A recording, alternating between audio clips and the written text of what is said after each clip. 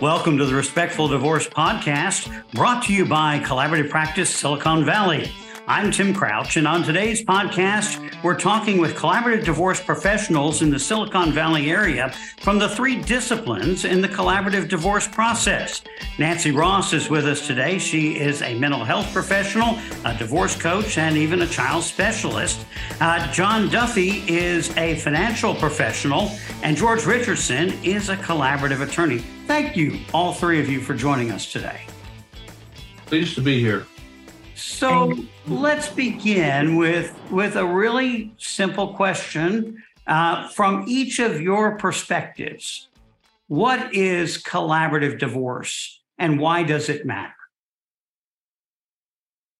For me, it's a team of professionals who are focused on the welfare of a family as it's making the transition from a nuclear family to a, if you will, bi-nuclear family or a family with two homes, and working to protect the children in that transition and supporting the parents in finding ways to meet their respective needs with a respectful and civil manner. So I see it as much the way George does. I see it as families are scared, they're uncertain.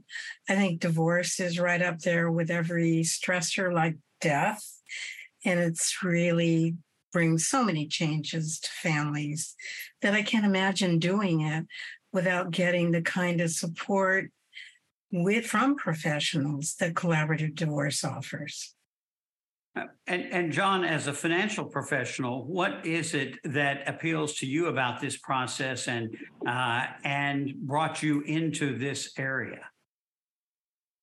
Well, it really is that team approach to divorce. As a financial professional, yes, I'm there to deal with numbers, but really at the heart of this are multiple lives that are going to continue on.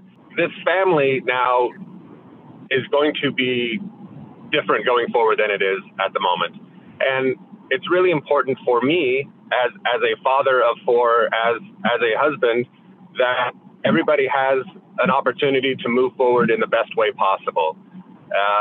Litigation in family law courts are very contentious. They often can create conflict where maybe minimal to no conflict previously existed.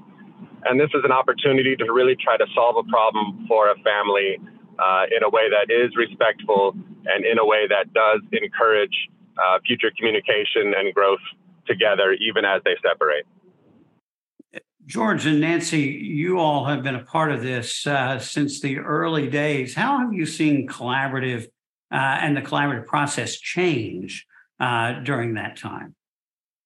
Oh, I love it because it's been nothing but change. It's as a professional, one of the exciting things is to be in something which is as dynamic as the process is. But Nancy can attest, and will, I suspect, attest that when we first started this, it was just lawyers who were sort of saying, okay, this sounds like a really good idea, and opened up the idea with the people they're working with of being more free in expressing what their concerns were and in working towards a resolution.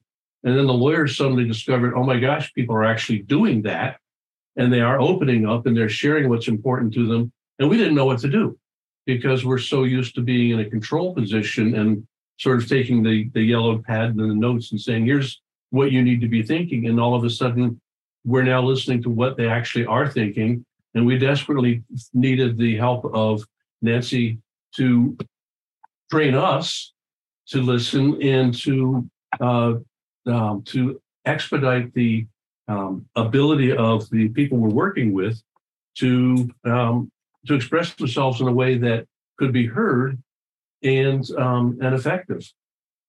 Nancy, how difficult was it to train lawyers to listen to you?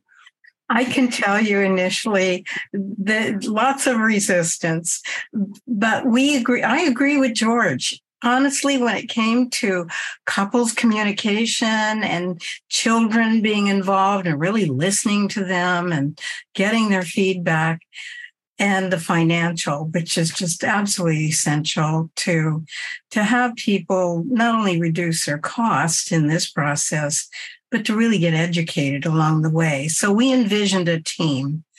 And I think one of the changes that has happened as time has gone on, we work more closely as a team so the clients can feel that support.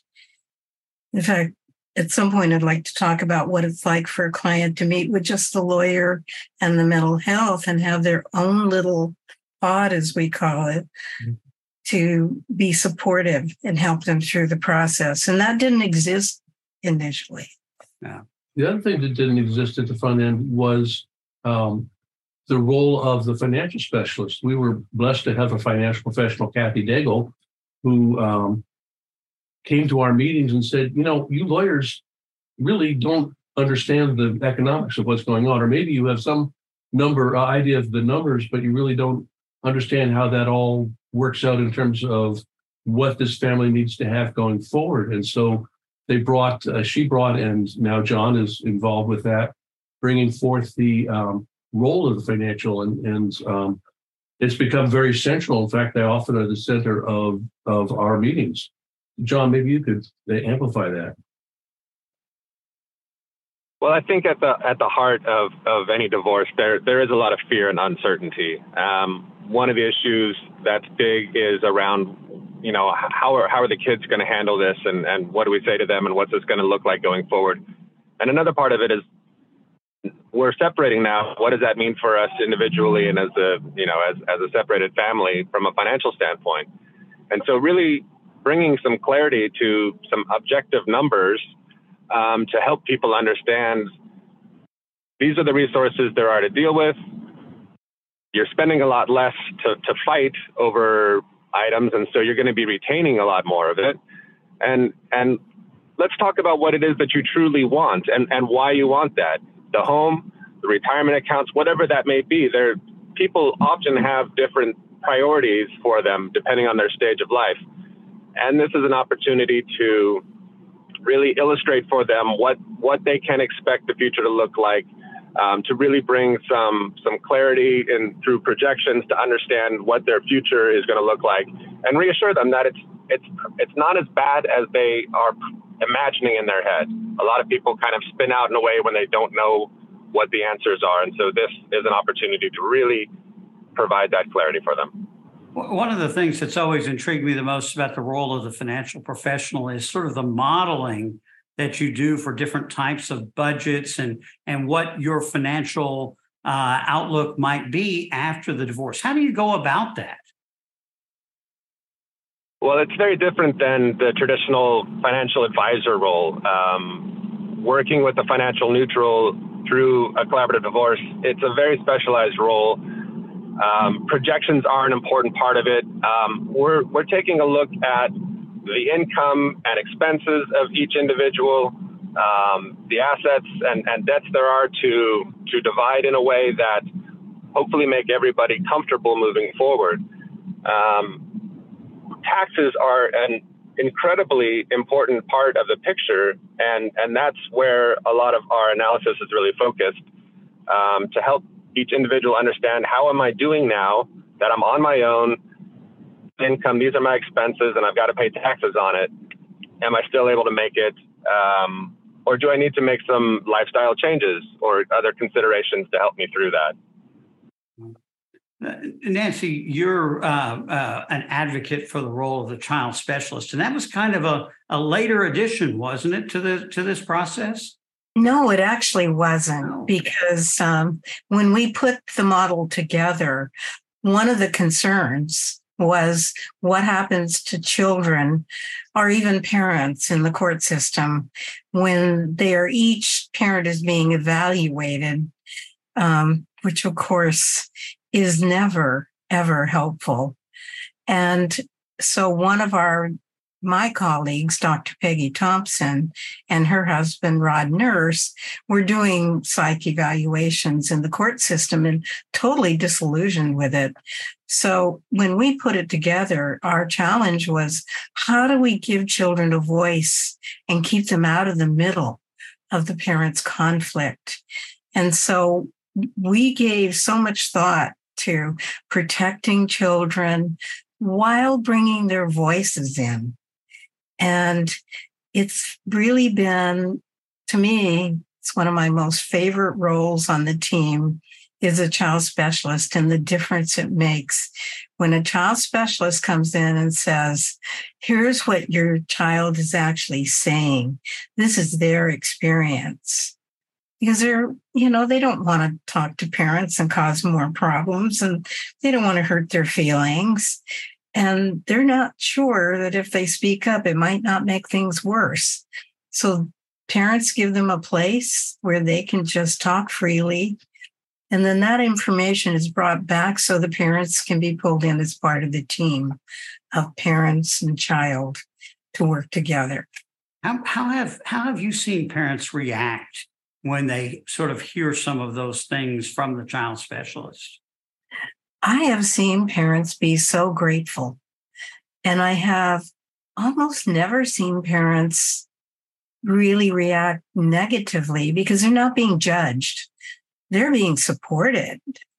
One of my colleagues once said that the court system is exploiting weaknesses and negativity, and that what we do is support strengths and relationships. And I think that kind of says it, that's really true. And so parents may hear, they may hear, oh, your daughter is having a hard time with this. She doesn't really want to go to her father's house. So the dad he already knows this. And I haven't heard parents hear anything new. But what the coaches do, because we're present in the meeting where they get the information, is we help them hear it and make sense of it and then work with it and give them tools so they really help their child through this tough time. Let me offer a real life example of that, Nancy. This was some years ago, and working with a family and a child specialist, which I always think of as the voice of the children. It's how the children are really brought into the process without disturbing their peace of mind.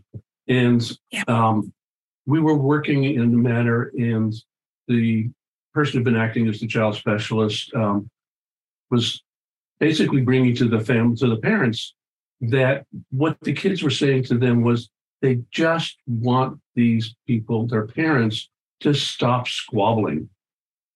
Just to stop squabbling. And they had been doing nothing but squabbling in the negotiations, in the meetings. And that changed the whole atmosphere of the conversation. And the case settled in a satisfactory way within the next, month and a half. And it was because of the power of the children's voices being heard by the parents and understanding what they were doing to their kids in a very visceral way. They really got it. So, I've had a similar experience from the financial standpoint as well, where reminding the parents that this is about the children and the family can really recenter them into a productive conversation where they may have been starting to squabble or been out of control a little bit or fall into old behavioral patterns where they're kind of picking on each other. That reminder that at the heart of this is going to affect your kids, really help bring them back to the table and help them make some progress. George, we've been talking a lot about the role of the specialist. So what do the attorneys do? Well, I sometimes wonder that myself a little bit because we have such wonderful professionals that are handling so many of the challenges in the divorce process.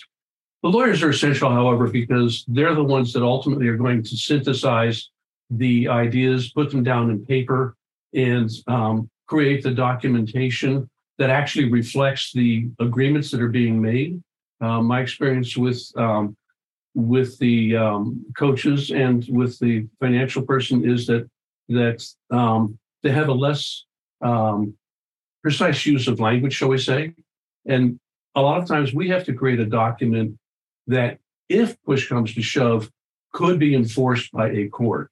Because when we're finished with the process, we're going to have a document which is as enforceable as a judgment that's acquired after the most heavily litigated matter you could ever have. So you're going to have a fully enforceable document that needs to be clear that a third party looking at it, a judge or another decision maker, can look at and understand what is the intent of the family, the mom and dad, in the decisions that they've made, and are those articulated in a manner that the court, if necessary, can understand and enforce.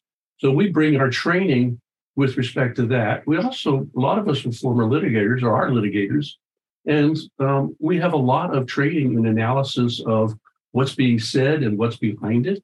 And we bring that with us without the sharp corners. So we bring that, we don't abandon our knowledge, we just are using it in an entirely different way. So we bring all of this analytic skills and the drafting skills to the table, and so if you will, put it all together. Yeah.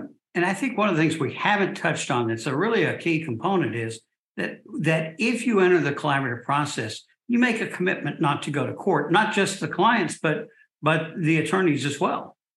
Yes, indeed. We will not go to court. We sign a document to that effect. And while we can't keep the parents or the folks that are having the dispute from going to court, nor would we even if we wanted to. If that's what they had to do to have a third party make the decision, they're welcome to do that. We hope they won't. It rarely happens. And when it happens, we do not follow to the court with them. None of the people who are the professionals who are working with the family will go to court to assist in the decision making. But having said that, the few times it has happened, we've often resolved a number of questions, and there's just one question that may still need to be resolved. And so there's still a huge cost saving, because a lot of the stuff that would need to be addressed by the court has already been addressed by the people involved. They've made their decisions, and they just can't reach an agreement on one or two critical elements. George Richardson, Nancy Ross, and John Duffy, thank you for joining us for the Respectful Divorce podcast today. If you'd like to learn more about collaborative divorce, you can go to the Collaborative Practice Silicon Valley's website, which is nocourt.org. That link will be in the show notes. This is Tim Crouch reminding you that collaborative divorce is a better way to untie the knot.